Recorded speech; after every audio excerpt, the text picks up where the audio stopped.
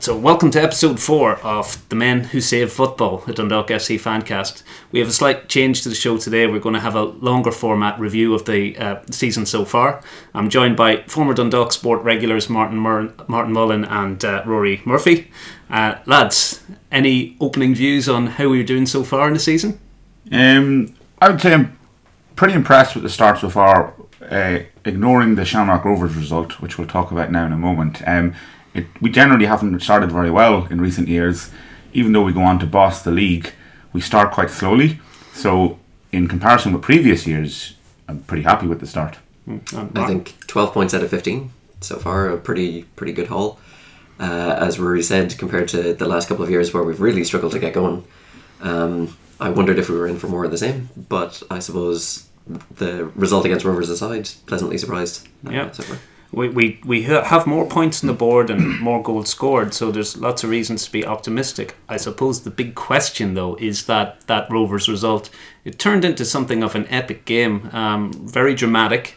It kind of swung backwards and forwards and could have gone either way. But that Rovers did carry the day. They look to be, in fairness, a really impressive competitor. They look like they're going to push Dundalk all the way. Should Dundalk FC fans have their reason to be concerned about just how good Rovers have started the season? I have to say, credit where credit is due, and it's very rare I will say complimentary things about Shamrock Rovers, but I think they are now finally what they were supposed to be over the last few years. So credit to them. They are definitely going to run us close this season, and it was a cracking game. The biggest cliche going, but it was a great advertisement for the league. And the fact it was on television, I mean, I had people all week long afterwards who aren't League of Ireland heads come up to me and talk to me about the game. Now, for one incident in particular, I think it made headlines, but that aside, it was a cracking game of football, great advertising for the league, and Shamrock Rovers do indeed look like they possibly will give us a bit of a game this year. Yeah, I think Rovers have recruited very well over the past couple of years. If you looked at their team maybe 2 seasons ago, you would have said that they had problems at goalkeeper, maybe at right back, maybe up front. And in the meantime, they've recruited, Alan Manis. They've got in Reece Marshall at right back.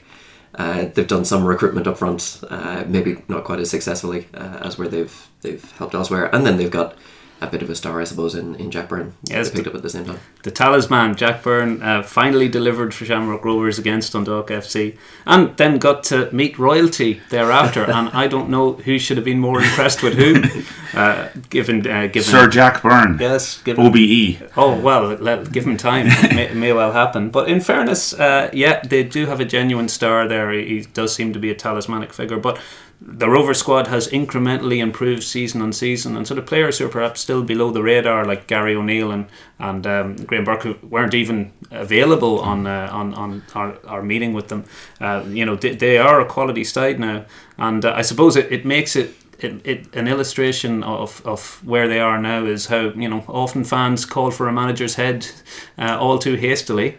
And what is it, 18 months since we saw banners unfurled the other side of the stadium as us there saying thanks for everything but enough is enough. It's not working. Yeah. Well, it's certainly working now. And we have to say in the rivalry with Cork that we've had over recent years, there was always that contrast of style where we were considered, I don't think it's just our own opinion, that we were more the footballing side and Cork were the kind of rough and tough physical side. But Rovers are also a footballing side too, and some would say that they edged it. Of course, Dundalk were missing players as well, so when we integrate our new signings and we have players like Patrick McElhenney back, we'll know at the end of April once again when we meet Rovers again. Do you think we'll be in a stronger position to take them on and maybe carry the day when we're at home and with more players available? I think so, because one of the things you have to also kind of point out, as you said, is we are integrating new players. That takes time. So this Dundalk team is not like previous years, the team that everyone on the pitch knows each other. So it's we have to integrate them into the team. So we could well be stronger. I think more up for it. I was expecting a draw because it seems to be always a draw in Tala in February, March. But they edged it. I don't think I'm not going to sit here and say we deserve the win or anything like that. But It was nice to see, though, that superstar Jack Byrne got eclipsed by the blinding light of the greatest goal ever scored. Now, on that point, you did refer to a magic moment from that game, and let's just hear that magic moment now. Duffy. Oh, what a goal! What a goal that is! That's incredible strike, absolutely wonder strike at the back post. What a finish, what a corner kick, drilled to the back post, and a hell of a finish.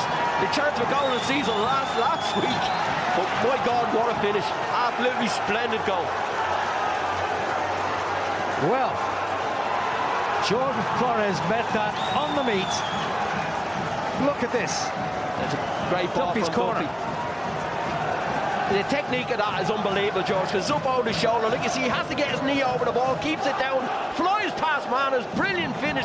What a goal, what an equaliser. Like I said, he scored a brilliant goal last week. He's got a better one this week. That's 1 and 2 so far for goal of the season, but you won't go anywhere and see a better goal than that. It was a brilliant finish.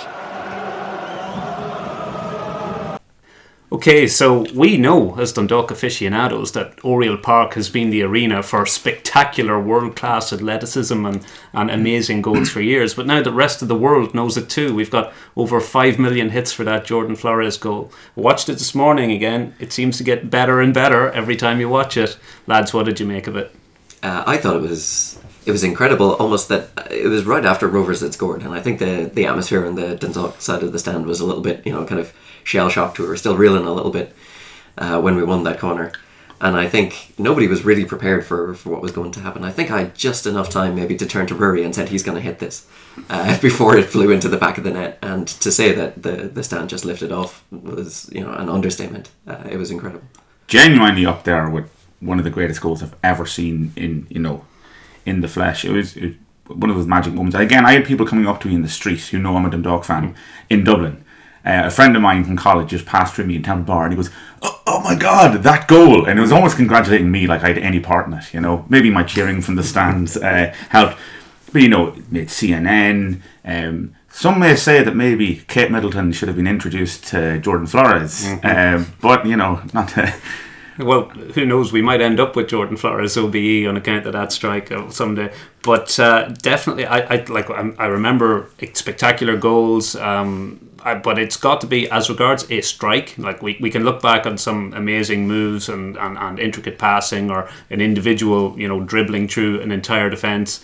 But as regards just a strike on goal, I think it's got to be the best that we've ever seen in the league. And when it arrived just after Rovers opener, within 2 minutes, it did stun. It literally stunned all that saw it, ourselves and of course the opposing fans. Sean Gannon looked like he had lost his mind. Yeah. There's great footage of him, like a man genuinely baffled at what he's just witnessed. Well, I mean, that angle was good for another thing, in that you actually saw the work that Flores did to kind of peel away to the back post to actually make himself the space that I didn't really appreciate at the time. Yeah. From every angle, it just seems to get better and better. Of course, unless you go into some Twitter threads, which will tell you that the goal was in fact either an optical illusion or due to the editing and RTE looked better than it actually was. Of course. Maybe Jack Byrne himself actually scored it, if you believe some people. Well, I think this would be the first time ever that RTE coverage had made a goal look better in the league parlance than it actually did in the flesh. Apart from on Twitter, where unfortunately we had a jitter in the initial viral goal that got up to 5 million hits. But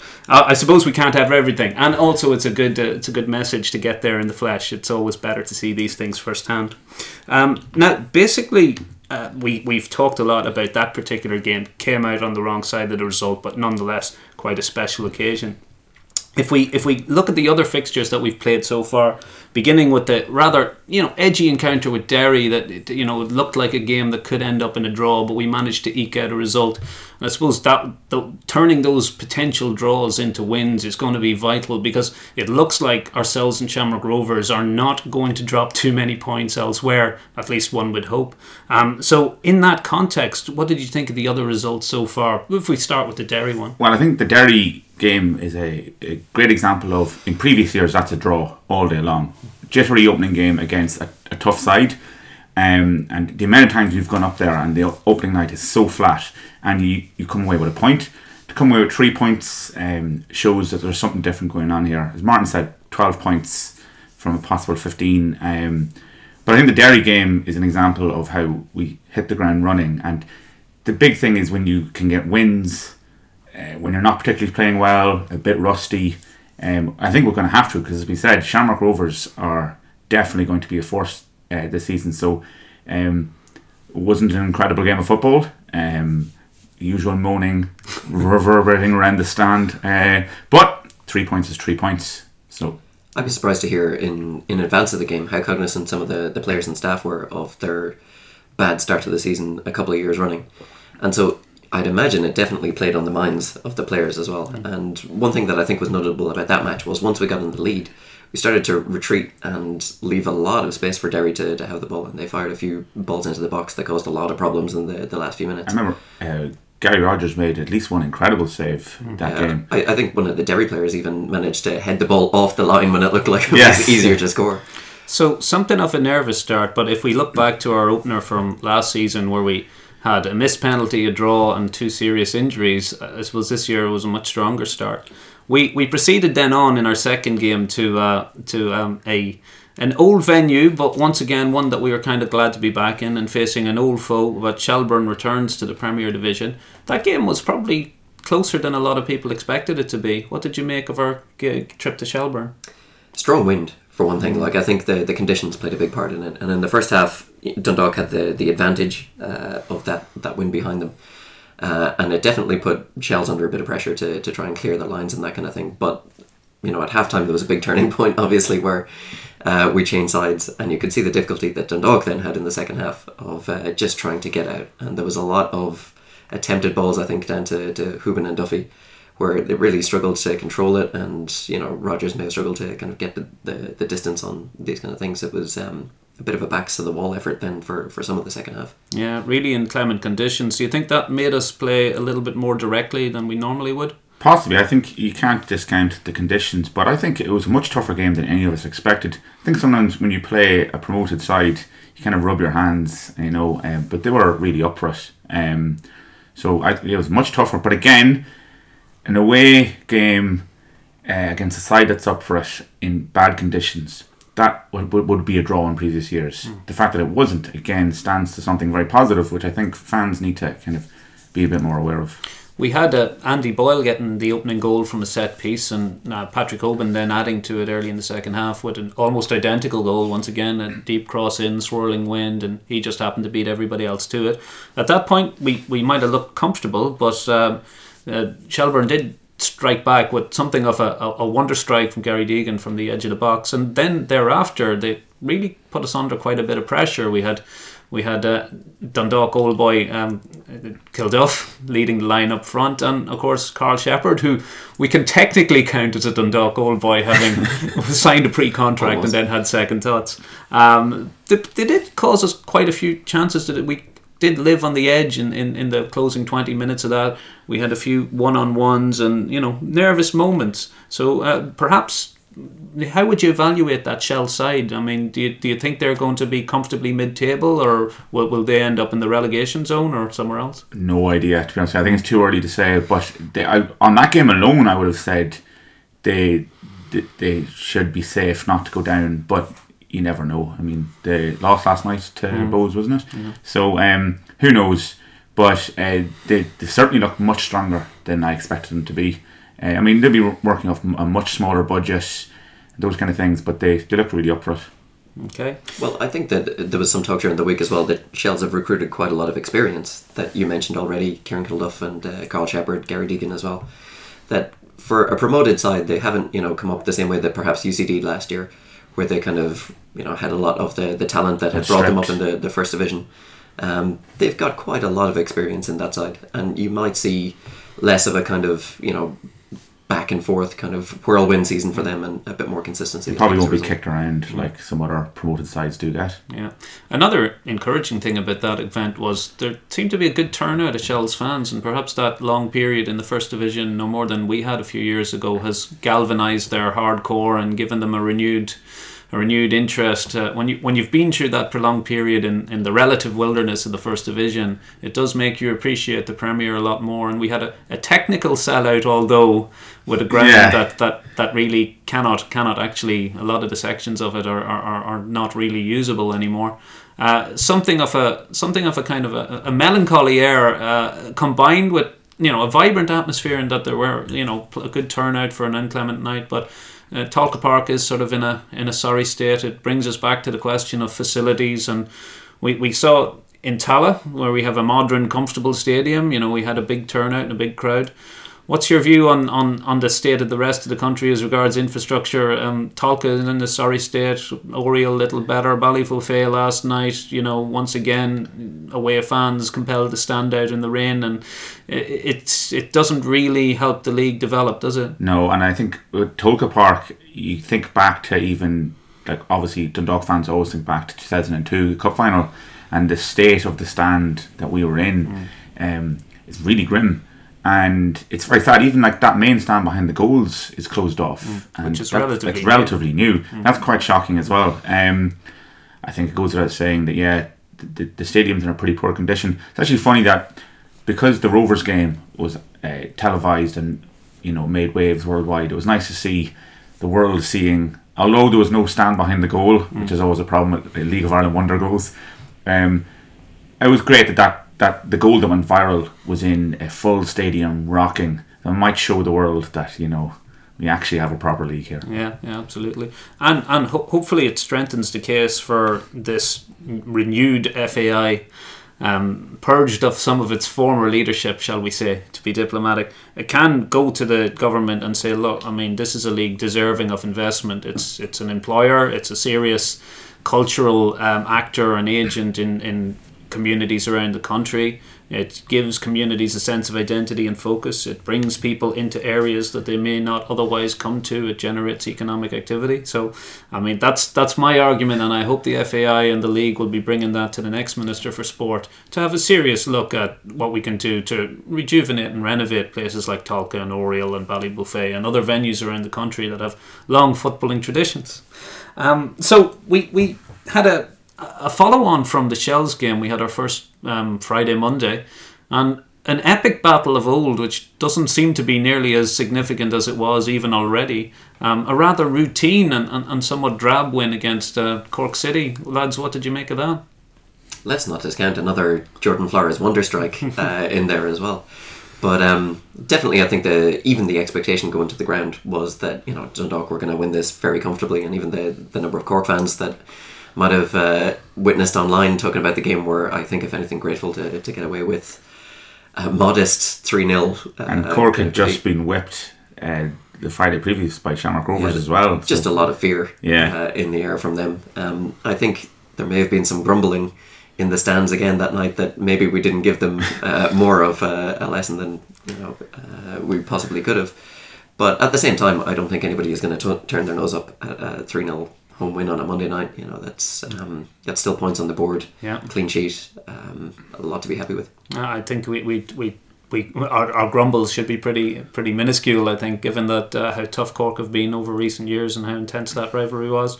But it does illustrate how quickly a club can or quickly a team can disintegrate. So, I mean, the sustained success and the sustained competitiveness of this Dundalk side over the last 5-6 years, really, it shouldn't be underestimated, and that's illustrated vividly by Cork's sudden and kind of abrupt demise. And what's kind of troubling for them now is since they parted with John Caulfield, who, regardless of whether you appreciated his style and his tactics of play, he always had them competitive.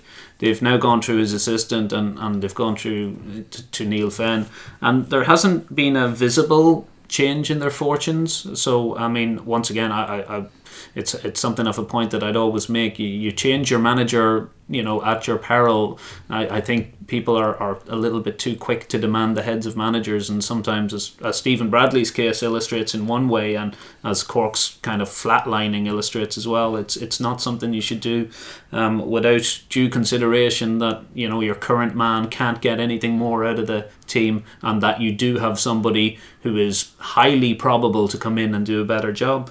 But anyway, once again, as Cork have somewhat dipped and maybe going through something of a transition season as Neil Fenn builds his new team, the Rovers have certainly stepped up to take their place, and that was the next game, which we've talked about ad nauseum already. So perhaps we'll skip on to our subsequent one, which was our trip to Ballybofey, where we got back to winning ways. Now, Ballybofey is one of those journeys that fans tend to pick and choose whether they make it. Do I take it that you didn't make it this time? Did not. You're the hardcore here, Ken. Sorry to say, some picked and some chose. yeah. Well, once again, it was kind of cliches abound, but I mean, we were quite comfortable in the first half, but we did seem to become more fluid and fluent in the second half. There was a little bit too much, perhaps long ball once again being knocked down the channels, or rather 50-50 crosses being knocked into the box. But once we got the upper hand, and we got that very early, and I think that's always crucial in these potentially tricky games, we did seem to come out in the second half and get stronger and stronger, and perhaps there was a sapping of morale in the Finn Harp side, when they felt that, at 2-0 they were probably not going to get back into the game. And then eventually we seemed to get a second wave when we introduced McElhenney, and of course we got our first viewing of our super sub, Stefan Kolovic, and he looks to be quite a player.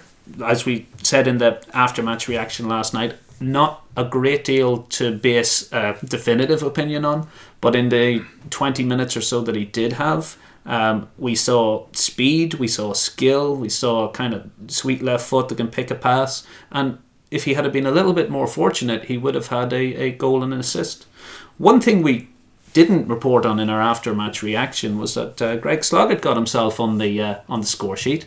And now Greg's one of our new signings. We're still kind of forming an opinion about him. How do you think Greg has done so far? I think he's been one of the most impressive players for us, game in, game out. Not just of the new additions. I think Sloggett has stood out as probably our best player so far. I've been really impressed with him. I think he's slotted into the side very well, and he looks to be, well on the way to becoming a Dundalk legend. I'm not sure he's been played in his best position so far, and I think I was interested in last night that I think there was a slight tactical reworking around the centre of the pitch, where previously Jordan Flores and Chris Shields would have been kind of side by side with Sloggett a bit further ahead of them. I don't know if he's quite got the technical ability to play when the play is a bit more compressed in the final third. I think he's a bit better with his face to goal.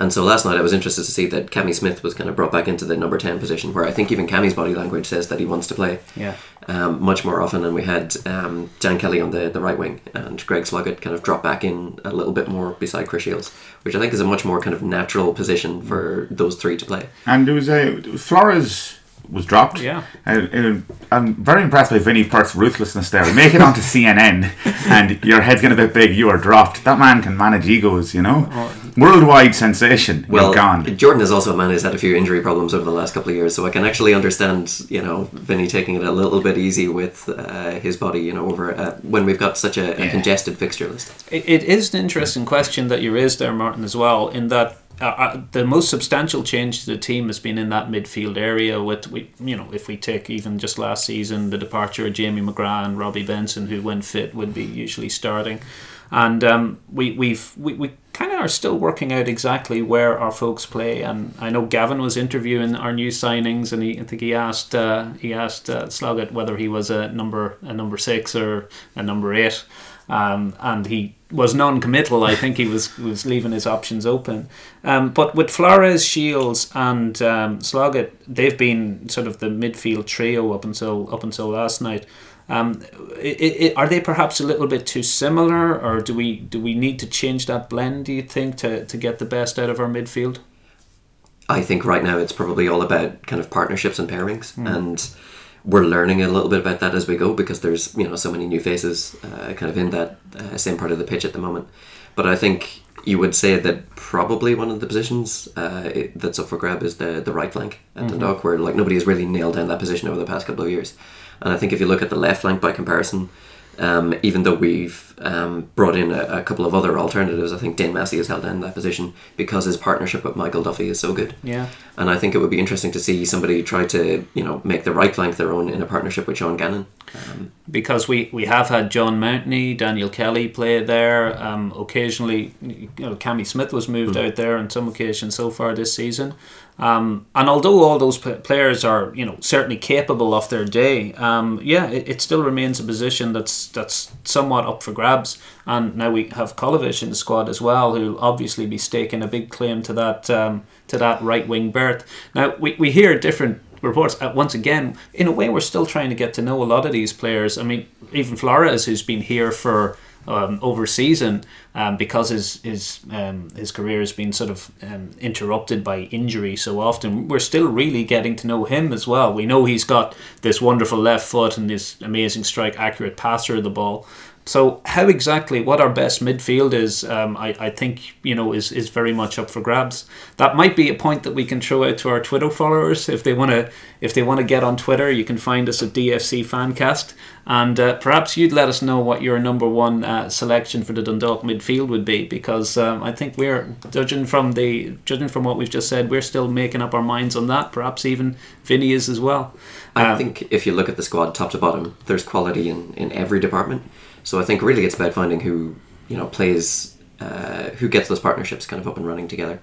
And I think there was some questions during the week as well about the centre of defence. And I think you talked about this in the last episode as well, about who's your preferred central defensive partnership. And I think we're still kind of working that out as well. And that's perhaps where maybe Shamrock Rovers, for example, might be a little bit more settled at the moment. They have those partnerships kind of worked out, at least for their first choice. And as long as they remain injury free, there's not too much turbulence there. But I think if you look at Dundalk, like I say, there's a couple more positions that are just up for grabs. We're still finding out who works best together. Yeah, absolutely. I mean, Daniel Cleary did come in last night and looked very assured and very confident. And last season he was out of the team for prolonged periods, but Vinny seems to have got it really right about letting players know that just because they're on the bench, it doesn't mean that they're a second choice or they're in the reserves, or when they come into the team it's squad rotation. Daniel Cleary said in an interview after a prolonged period when he was out of the team and he had returned, when he was asked about rotation, he said, well, I don't really consider it rotation. Vinny has us all believing that we are first team players, and he seems to have drilled that mentality home. And it's the big thing I think that Vinny Perth has having separated himself from Stephen Kenny is his rotation and his use of rotation. Stephen Kenny rotated far less, and Vinny Perth has done it quite successfully. So it's great to hear that the players are happy in that kind of in and out situation, because then you look at someone like Brian Gartland, who you mightn't see for prolonged periods, and you would worry, are some of these players going to try and go out the door? But if everyone's happy to play their part, it strengthens the whole team. And it was a big call to put Brian Gartland back into the cup final last year when he had perhaps not featured, or maybe was not expected to feature, but he certainly didn't let us down. Not at all. And it was kind of funny because the return of Andy Boyle was kind of maybe disrupted the defence and broke up long-standing partnerships last season. So it was actually great to see someone like Dan Cleary come back last night and a clean sheet. And if I were to put you on the spot, guys, and you were in the manager's hot seat now, who would you choose as our number one central offensive duo? That's a tough one. I don't know. I think I'd maybe go with Hoare and Cleary. There's a little bit of controversy about that. Other people think very differently. My problem is I was down Cafe Rock Salt this morning, Blackrock's premier spot for lattes and Maoist art on the walls, and half the Dundalk squad were in there, so you have to be careful of what you say. They were having a well-earned smashed avocado on toast. And but I would say Cleary and Hoare. I would, I think that should be given more of a run at. We're in agreement. Yes. Perfect. Yeah, that's a consensus there. So the guys favour youth. It'd be interesting to know what our listeners think, whether they'd go for the traditional experienced duo of Boyle and Gartland, or some other combination of youth and experience. Perhaps we'll put that up as a Twitter poll. Once again, keep an eye out for that at Dundalk FC. DFC Fancast. Right, so we've had another signing. We alluded to him just a little bit there, and that's Cammy Smith. What have you made of Cammy's contribution? I was quite impressed by everything I've seen from him as well. Didn't look out of place, looked confident, looked up for it. So I think he has slotted in quite well. Every time I've seen him so far, I think he's been withdrawn after an hour. And I don't know if Vinny just thinks he's that kind of player who's going to use up all of his useful energy within the first hour, or if he's still working up to the pace of the league or something like that. But I definitely think he's tidy. Like, he's technically good.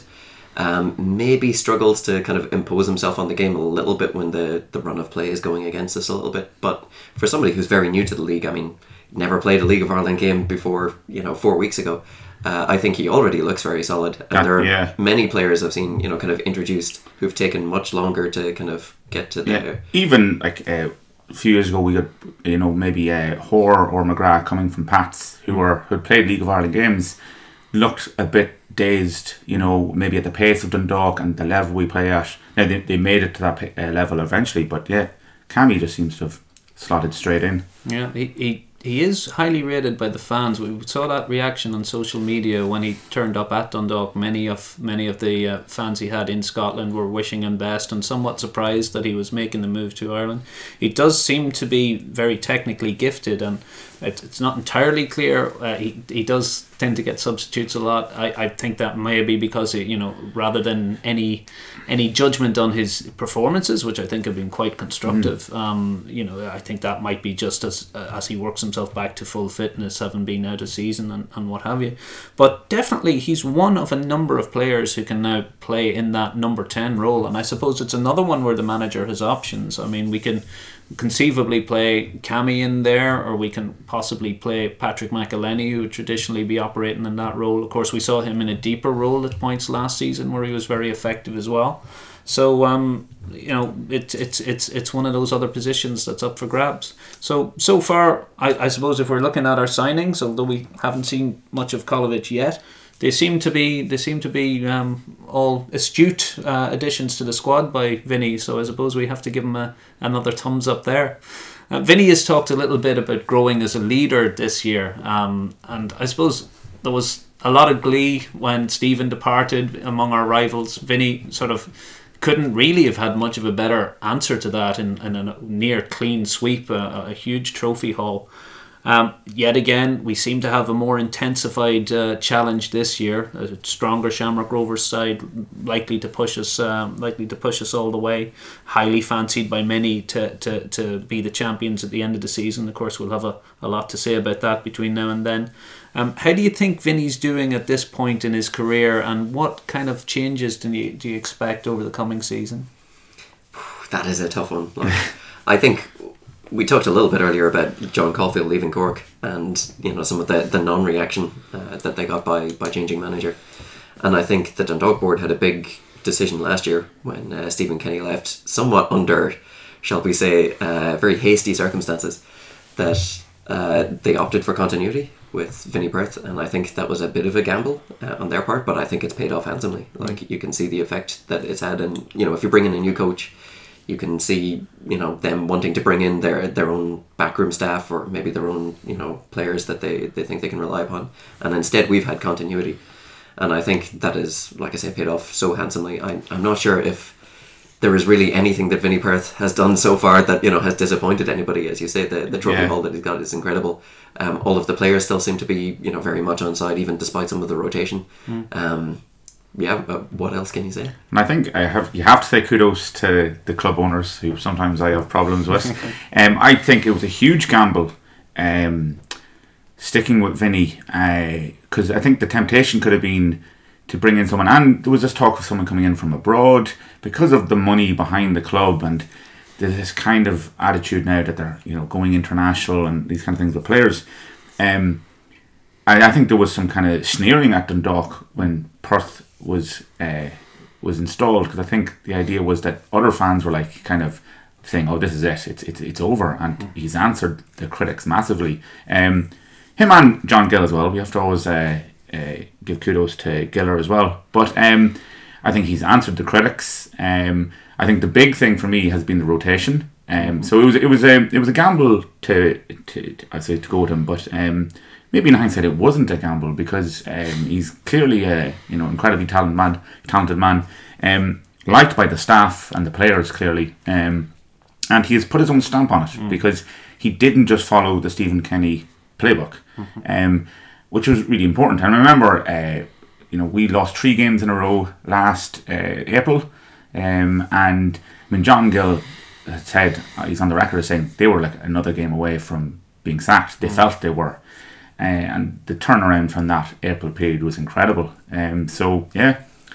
Yeah, I recall that quite vividly when we had an unfortunate result against St Patrick's Athletic in a game there wasn't really much between the sides, but it just didn't go for us at the night. And OG just before half time with no time to respond. In terrible conditions as well. Yeah, difficult conditions, and then you just feel like perhaps it isn't going to be your night. And I think probably the most difficult moment we had was that Easter trip to Sligo then immediately after that, where the team did seem out of sorts and they met a very pacey and confident Sligo, which very quickly had them under a lot of pressure, and it just, the game didn't go our way.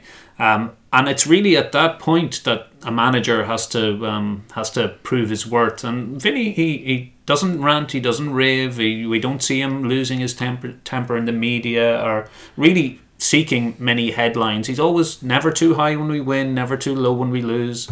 And I think he's been, he's grown into the role. And what I'm kind of interested in is, he's had that first season when all that adversity came at him, and there was moments when players got long-term injuries and games didn't go our way, and you just thought perhaps this bad luck is just going to be the undoing of this new regime, and maybe questions will be asked about, and the whole thing open up again about should they have gone for a different manager. But having come through that tremendously, having the board backed him and him backed the players, and it all worked out tremendously well in the end, it's going to be interesting to see as Vinny develops. He's talked about changing himself. He talks about moving from being a coach to being a manager, and he's also actually started getting a bit political in his programme notes, which was the Stephen Kenny's thing. I think he mentioned the housing crisis and the election in one of the programmes. We were always waiting for Vinny Perth to finally issue his I think he might have rebutted a few people who had popped at him in the press as well, which was great to see. He can swinging, find his own corner. I suppose it shows the confidence he has now, because I suppose last season he probably wouldn't have been confident to say those things, but now, he's proved it. Like last season proved he's capable, so I think he can now take a pop back at certain pundits who are having a go at him. Well, he's talked about leadership and how he wants to become a leader, so who knows, maybe he has ambitions. There could be higher than that. There could be a clutch of trophies and then a run for the Euros. Word also guesstimated he was wearing a blazer last night over a tank top, so maybe he's in Pep Guardiola style fashion rotation. I very much approve of that. That's I didn't notice it because we were on the other side of the pitch, but that is encouraging. It's good to hear he's rotating his fashion options. Of all the areas that we were asked could he improve upon, I didn't expect fashion was going to be the I detect that we might be at a little bit of a tangent here now that we're beginning to talk about fashion, and perhaps that's a different podcast that we might get into. Just at this point, we might just have a little bit of a reflection. Listeners might notice there is a voice missing around the table from the glory days of our Dundalk Sport conversations, and that's our good friend Gavin McLaughlin, who has moved on to, well, shall we say, better things. He's having put in a couple of years as essentially a one-man media empire with Dundalk Sport, covering pretty much everything in the region, and put in an awful lot of graft and an awful lot of hard work and built up that brand to be what shall we say, the premium source for local sport, and particularly things Dundalk FC. Gavin has landed a role with the club itself. It's something of a dream job for a Dundalk fan. He's now the media officer for Dundalk FC, and seemingly enjoying the role and loving it, producing all their content. And the only downside to this is he isn't around to host these little conversations anymore, which he was so good at. I feel a little bit like Sean Hoare in midfield. I can probably do the job, but really would be more comfortable in my own position as a sort of contributor rather than host. So I suppose we're carrying on. Some people expressed an interest that we would still have these conversations, and we're yet to find a format really, and we've yet to find a replacement for Gavin, if such a thing is even possible. But we're on the lookout for perhaps a host and contributors. And once again, on Twitter, if anybody wants to get in touch, and if they have any questions. Send your CVs in for a host. We're kind of open to see what fans kind of want from this podcast and what they'd like, and it can be simply something like what you would like us to discuss and talk about, or any ideas you have yourself, or suggestions for the format and where we might go and what we might do with it, because it's all early days and pretty formative at this stage. So we just wanted to mention Gavin and wish him all the best in the new role. So far, so good. I think we well, he's changed the format of the program. I think to huge controversy. There was a lot of people looking at this, size material coming in front of him. Now, at the same time, I think there was 60 pages or something. Was there in the home program against Cork? Like, that is an incredible. That's an amazing publication for €3. And now available in digital format, which I'm very impressed by. Environmentally sound. I'm really interested to see what Gavin does. And there is talk of, for instance, we might have a rival podcast, by the way, the official podcast possibly. But I'd be really interested to see what he brings to it, because he did an incredible job with Dundalk Sport. And I've known Gavin for years, and I just thought when he went off to do that, I just thought that he did a brilliant job of it. And things like the podcasts and stuff, people got a really good reaction to them. So I think it's also brilliant to see someone like that at the club, because it's the club you love. You want to see their content, step up a level, and someone that talented doing it, it could all be good. Until he makes some kind of horrific gaffe on Twitter, and we trend worldwide for the wrong things. Yeah, that's Cork City style. We've just signed a player from Serbia, or something like that, which we have. But best luck to Gavin. That we've always welcome back, by the way. Oh yes, indeed. But to defend the club, I suppose not pointing any fingers, but as the content for I've noticed we have our little Twitter videos now for our goal celebrations, and so obviously I can see Gavin's hand in all of that, and our official media I think is in very safe hands. However, official media tends to be constrained in the amount that it can grumble and moan and complain, and we all know that really is where the joy of football lies in having a moan about. Nonetheless, great start to the season, points on the board, goals galore, very few conceded, but you have to moan. We still do enjoy a grumble about how it could be a little bit better here and there. And even if we win the Champions League, I suppose there'll still be puddles and gravel to be talked about in the ground. So we can perhaps find a home for that here in the Men That Save Football.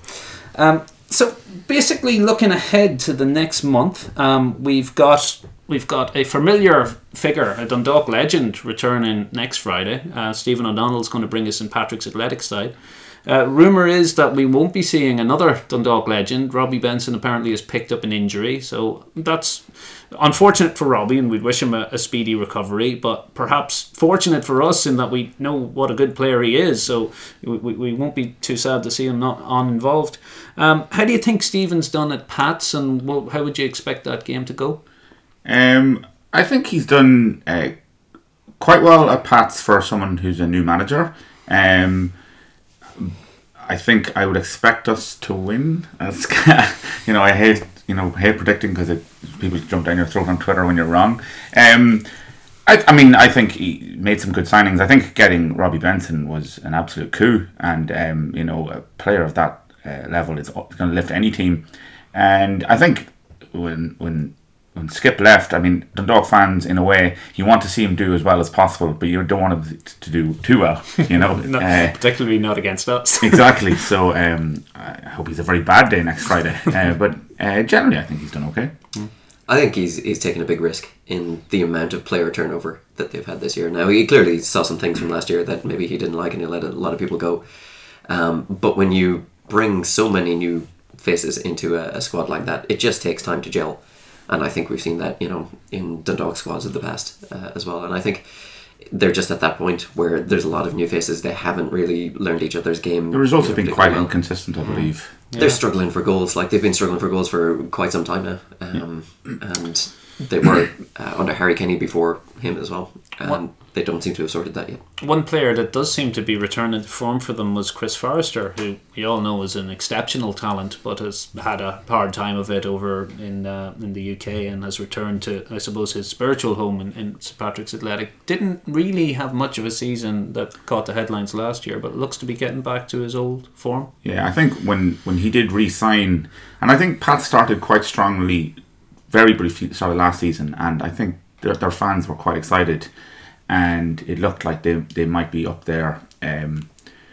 But it didn't really materialise for him last year at all. It was quite scary when they signed someone like him, because you think, oh wow, I mean, he's an exceptional player. So when a rival gets a player like that, you think, this could be bad news. But hasn't really worked out. But as I said, it seems to be turning around. I think there's so many players come back into the league and think to themselves, well, I'll just pick up where I left off. And it doesn't happen. Yeah. And I think we've seen it with the likes of Damien Delaney come back to Cork. Did not fit in well. Chris Forrester, came back. He hasn't set the world alight in the meantime. And when you're away for that amount of time, it's easy to kind of look back on the League of Ireland and think this is sort of a level I'm very comfortable at.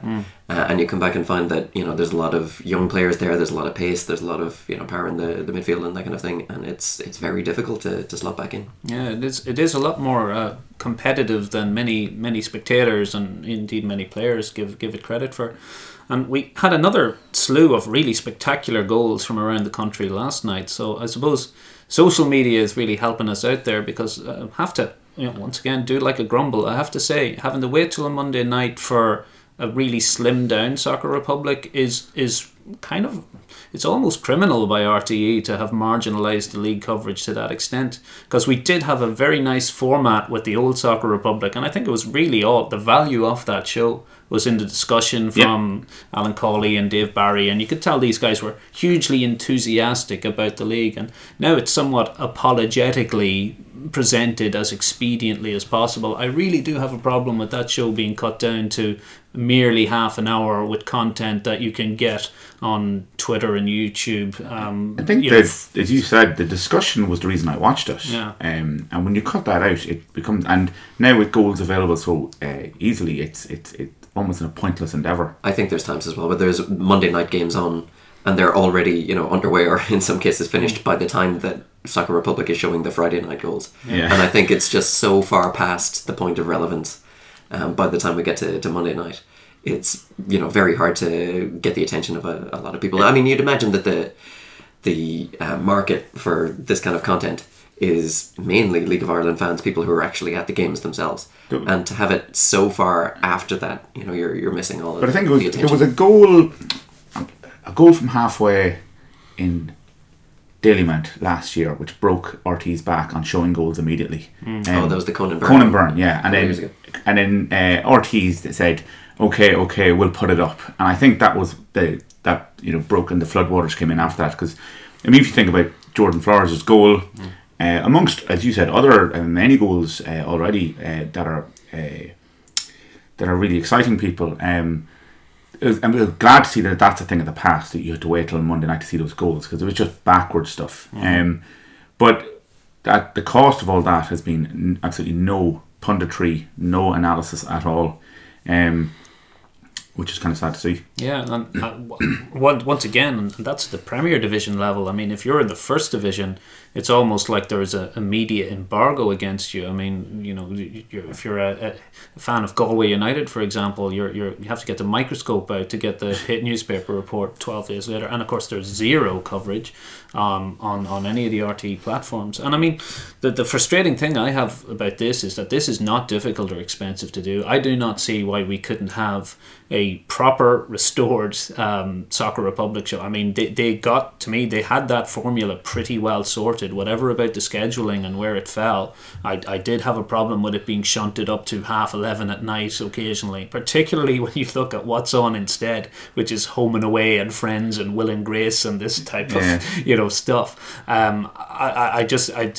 think they had that right at the hour length, and they had a good team behind it, and I don't see why you couldn't do a RTE player internet-based show to cover the First Division. I don't see why that's a non-justified cost, given that the resources that RTE have at their disposal, and once again their remit as national broadcaster. That's the thing. They have a remit, yes. And they're a public broadcaster. And if they're a commercial private organisation, we wouldn't really have much leverage to ask them to do anything. But I think they do give, like when they give lavish coverage and extensive coverage to sports that they can't even show, I do think it's a little bit rich that the First Division is totally unseen and unacknowledged, and Soccer Republic is very much diminished. Well, now that Shamrock Rovers 2 are down there and the Dublin media, and their love for Shamrock Rovers 1, maybe we will see some flow on. But the other thing I will say is, the little thing that gives me hope, not to add too much to the cult of Jack Byrne, because there's enough members of that cult at the moment,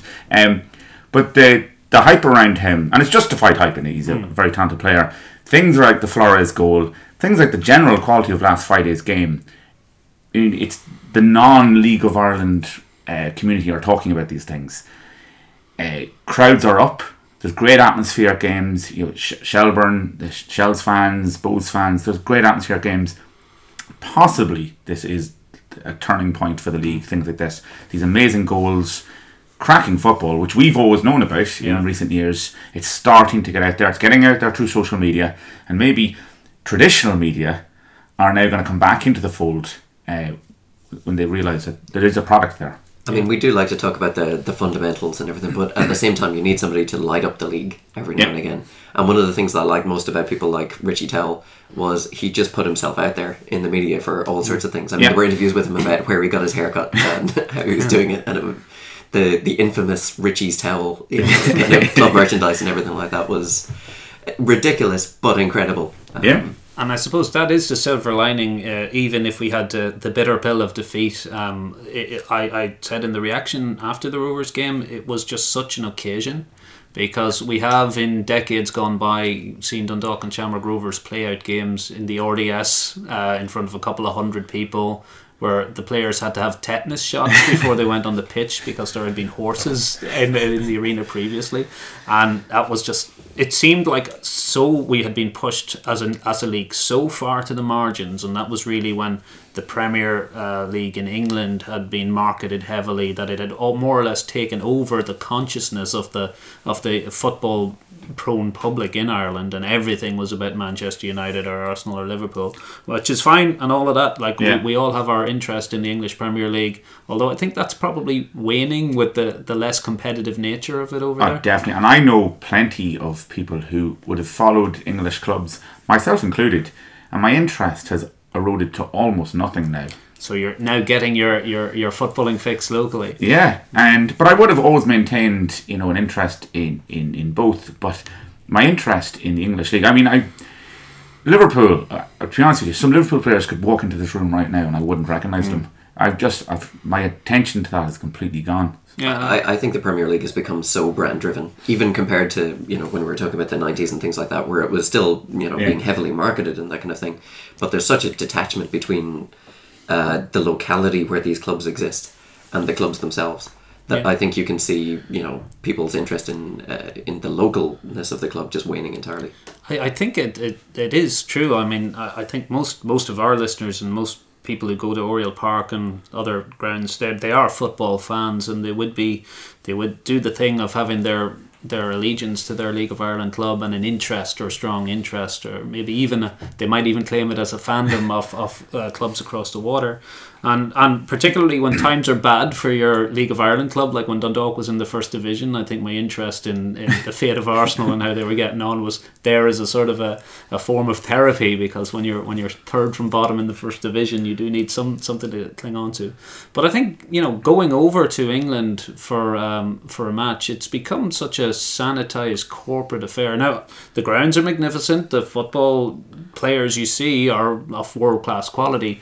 But, I mean, for simple things like when you can't get more than one ticket, when you have to join a scheme to perhaps be eligible to perhaps get yourself a ticket, when it is ridiculously, grotesquely expensive, and sometimes then the matches are very dead and uncompetitive and lacking the sort of visceral, all-engaging excitement that you get in a League of Ireland game, it just becomes something that you think, hey, listen, I'm not really getting much out of this. I'm not really feeling this anymore. I'll tell you a story. 2 weeks ago, true story, I was talking to someone who's not from Ireland, and I was explaining the League of Ireland tour, and it was in a crowded pub, and there was someone sitting next to me, and I said to her, I go to most home games, and the guy next to me overheard that, and he turned around and goes, oh, I'm going to the West Ham game. And I just looked at him dumbfaced, and I said, who are West Ham playing? Then he looked at me like I had two heads, and he goes, Liverpool. right? He assumed I was talking about Liverpool. And I had casually said, I go to most home games. And I said, oh, no, Dundalk. But he just assumed, he overheard someone saying, I go to most home games. And he assumed it was Liverpool.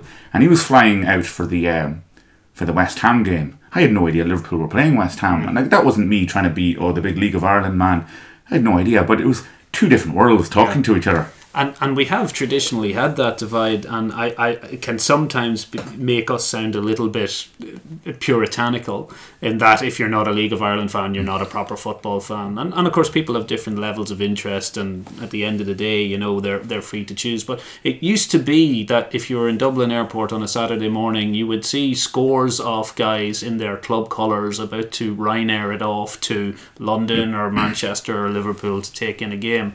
But what really irked us was when, in a conversation such as that, you would say, well, actually, I'm a Dundalk fan, and you would be then looked at in absolute disbelief. Yeah. And then when you confirmed that you weren't joking, you would be sort of ridiculed. Yeah. And I think he turned away and didn't want to talk to me anymore. Yeah, I think when you find yourself in a ground of another club as a tourist, and you were surrounded by other tourists, I mean, what kind of atmosphere or camaraderie do you really expect from that? Like when we think about the passion that surrounds football, what you really want to be part of is people who feel that same thing.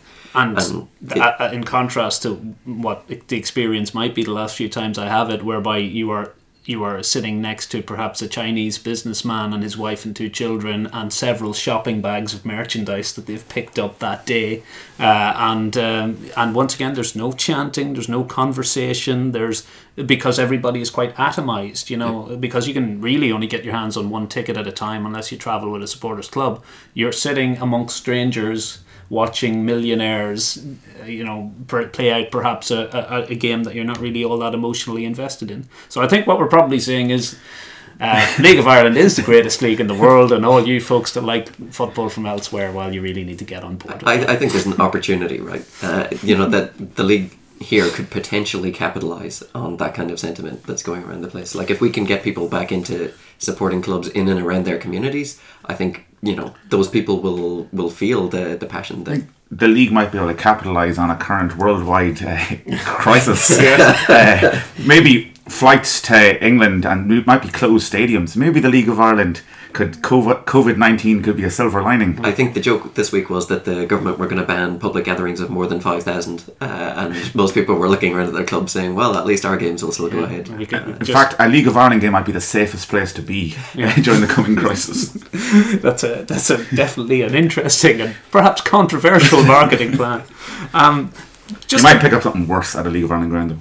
To move forward then, we've discussed Pats a little bit. Also this month we've had the trip to Dalymount, which has become something of an event. Bows are a club which are very much doing a lot of good things as regards marketing, community engagement, and they've created this much vaunted match experience of basically getting to Phibsborough and getting to your favourite hostelry, and there seems to be a good atmosphere, a good buzz around that ground, and it's been a happy hunting ground for Dundalk this last few seasons.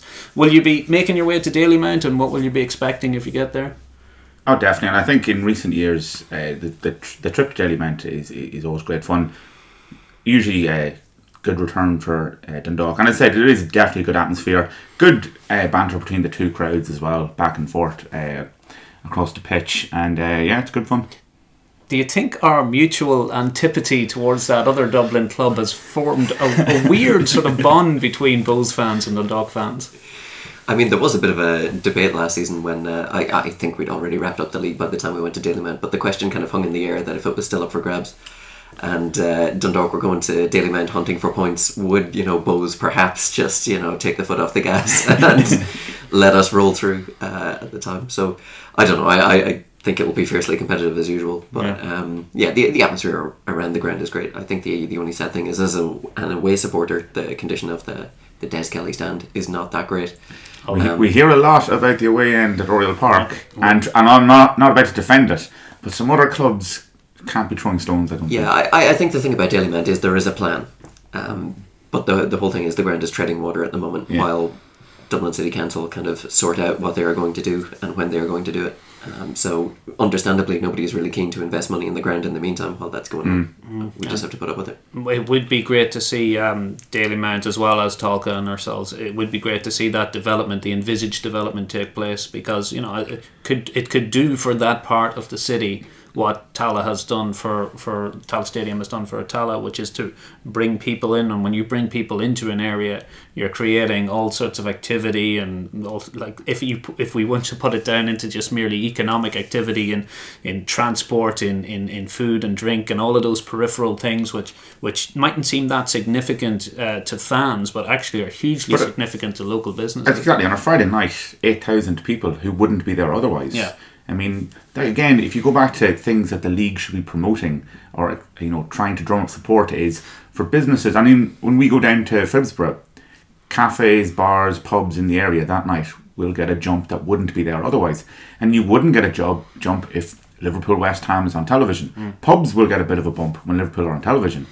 But people going out for food and those kind of things, definitely all gets rise as crowds go up. So, yeah. So after Bowes, we'll finish off the month by playing Waterford at home. Waterford, once again, it's an away trip that people pick and choose, but we'll have them visiting Oriel first this time.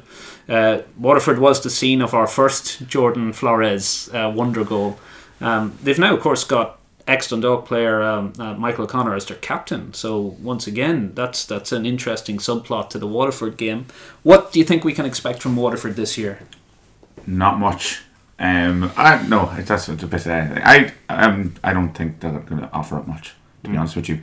Again, I hate predicting anything that is going to blow up in your face, but I would say that'll be a fairly comfortable night for Dundalk. I thought that they had actually recruited reasonably well. I mean, I think they were the main beneficiaries of two of the other monster clubs going in the other direction. So, after Limerick and then Cork have taken a turn for the worse. They've picked up a number of players from there, like Kevin O'Connor, Graham Cummins. Obviously, they've got Michael O'Connor as well down there at the moment. And for a club that, they came up with a lot of momentum. They did very well in the first half of the season they came up. Then they had a budget cut and kind of went a little bit in the other direction. They didn't have the European monies that they might have expected in controversial circumstances. But yeah, I think on a relatively modest budget, they've then had the opportunity to pick up a lot of players that they wouldn't otherwise have had. And so I think they're a little bit stronger maybe than they were last season. I think that will be a competitive match. I'd still expect Dundalk to win it, but I can see them definitely offering something. In that epic cup final against Shamrock Rovers, every fan will recall that Michael O'Connor popped up as a substitute to play the pantomime villain somewhat by equalising and dragging us all into extra time, and of course enjoying his celebration. I have to say, to defend Michael O'Connor, I think we were chanting at him, he sits on the bench. He came off the bench and scored. I think he was totally entitled to his moment of taunting us. Yeah. Because, fair is fair. Yeah. We taunted him, he answered. Just for the sake of our listeners, I'll give that admission to you. I would never do such a thing.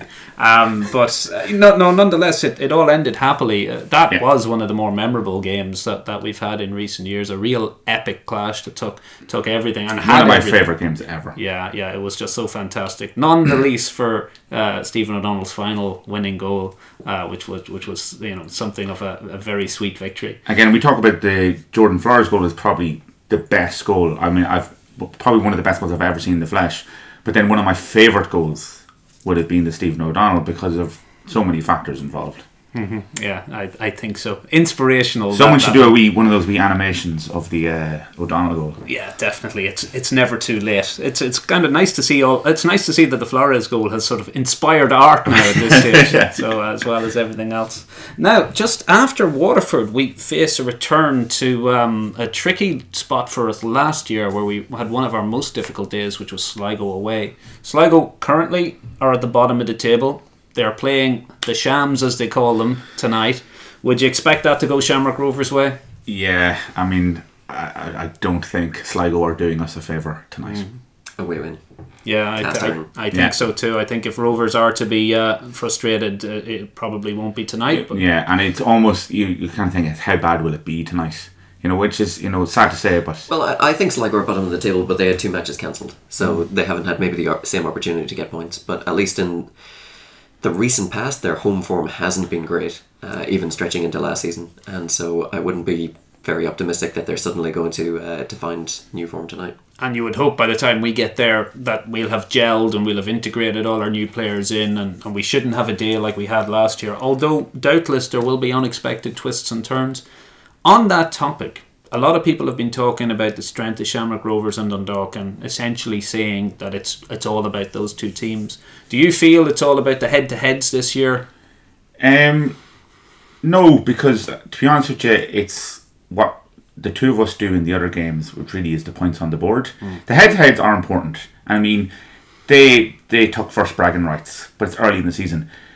We won the league by beating them last year, so head-to-heads are often important. But really, what will do it is those week in, week out, and it's the weird slip-ups. It's you lose to Sligo, you lose to Pats, which you begin to wobble. So I think it's what the two of us. I mean, if Rovers, praise God, were to slip up tonight, that's more significant in a way because it puts us on an even keel. So no, I think it's what the two clubs do away from each other, which to me is way more important. Yeah, I mean, I think the head-to-heads, as you say, went a long way to deciding, how far Dundalk were ahead at the top of the table last year. So I wouldn't, discount the importance of those. But at the same time, I think a lot of it is kind of reactions to defeats. So, last year we talked about when Dundalk lost at St. Pat's. The reaction to that was going, 16 consecutive wins or something like that, like a really incredible response. And I think when Shamrock Rovers hit a bit of a sticky patch last year, they didn't respond as well. It took them, 4, 5, 6 weeks to get back to winning ways. And that's what really, kind of swung that big turnaround in points that we saw last year. One of the amazing things about the head-to-heads is last year we beat them 3 times and drew 1. But in the run-up to the cup final, and we'd won the league by 11 points, there was all this talk that Rovers had closed the gap on us now. They won the cup final, so I can't really say much. But the punditry in the week running up were that Rovers were now at our level. But the head-to-heads showed something completely different. So, and the final league table showed something completely different. I think what would give me a lot of confidence in the long run is that, it's pretty clear this Dundalk side know how to win a league. Yeah. And they always talk about that final 10 games where it's really tight, who's going to be able to hold their nerve and kind of grind out the result.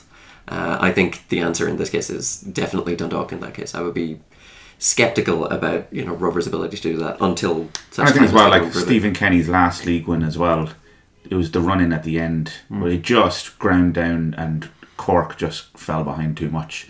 There was week in, week out results which did it for us. And it was a remarkable rivalry in over not just that season but all those seasons where basically you were kind of watching Dundalk win and keeping an eye on the scoring book. And if Cork were drawing, doubtless in the last 10 minutes there'd be some goal that just kept the drama going. And of course that's what we really want as fans. I mean, you kind of get the sense of interest has gone out of the season across the water now because it seems to have been a certainty that Liverpool will eventually pick up this title at some point or another, whereas we're in for many cliffhangers and many twists and turns. And a lot of people, although they're saying, well, really you could play the 4 games between Dundalk and Rovers and just call it the league on those, but I do think the unexpected will always happen. Do you remember as well 2 years ago we beat, or was it last year, I can't remember, we beat Limerick away and then Cork lost to Sligo Rovers. And that all happened in 10 minutes. Yeah, and that's completely swung things. Yeah. I mean, Michael Duffy scored for us, and then word came through that Cork had lost, or were losing. And it's those two, other ends of the country were playing, and the game, the league was completely turned around. Yeah, you do get those moments, because I remember I was just coming back to the country and was checking live score frantically as I was trying to get a GPS. I was actually at an away game that you weren't at. Yeah, there you go, bragging rights. Out of the country, I forget what for, but out of the country for some reason. Oh, you were at Arsenal with your shopping bags. Oh, I don't think so. It's been a while since I was over there. But yeah, I think when I kind of got onto the plane, Cork were winning and we were not, and by the time we landed, we were winning and they were not, and it all conspired. And that was just after we had lost Shamrock Rovers at home, I believe, which was the one at which had blown the league open. Yes. And then the league was suddenly reconstructed within 5 days. And of course, it can all twist even on a like that 10-minute spell. That sort of turned it in our favour. But if you think to the last minute Pat Hoban winner in the game in which Ardijan scored, that also moved us from second to first, and really in injury time, in a single second, the entire momentum of the league, in what was probably the most intense atmosphere in Oriel Park that I've ever experienced, the entire thing swung in our favour at that point, and we did Cork, I think, being champions at the time. That was the moment that we wrestled the entire momentum back from them. So yeah, there will be twists, there will be turns, and nobody can really predict. So yes, hence why we're not going to. But I suppose a lot of people will already have an eye on that fixture at the end of April, where ourselves and Rovers meet again. I mean, I think that's the benefit of the head-to-heads, that with so much psychology kind of working its way into the building the pressure on people. Your chance to turn the screw against your opponent, like really, flips the pressure from being on you to being on them. And yeah, that's the opportunity. Okay, well, that's been our review of the month so far. You can once again contact us on Twitter at DFC Fancast if you have any questions, queries, or things you'd like us to talk about when we get around the table to have another chat in a month's time. The next time we do this, it might be after that Shamrock Rovers game, so we'll have plenty more to say about where the league title might be going. But for now, I've been Kenneth Sloan. Our contributors have been Rory Murphy and Martin Mullen. Any closing comments, lads? No, not really.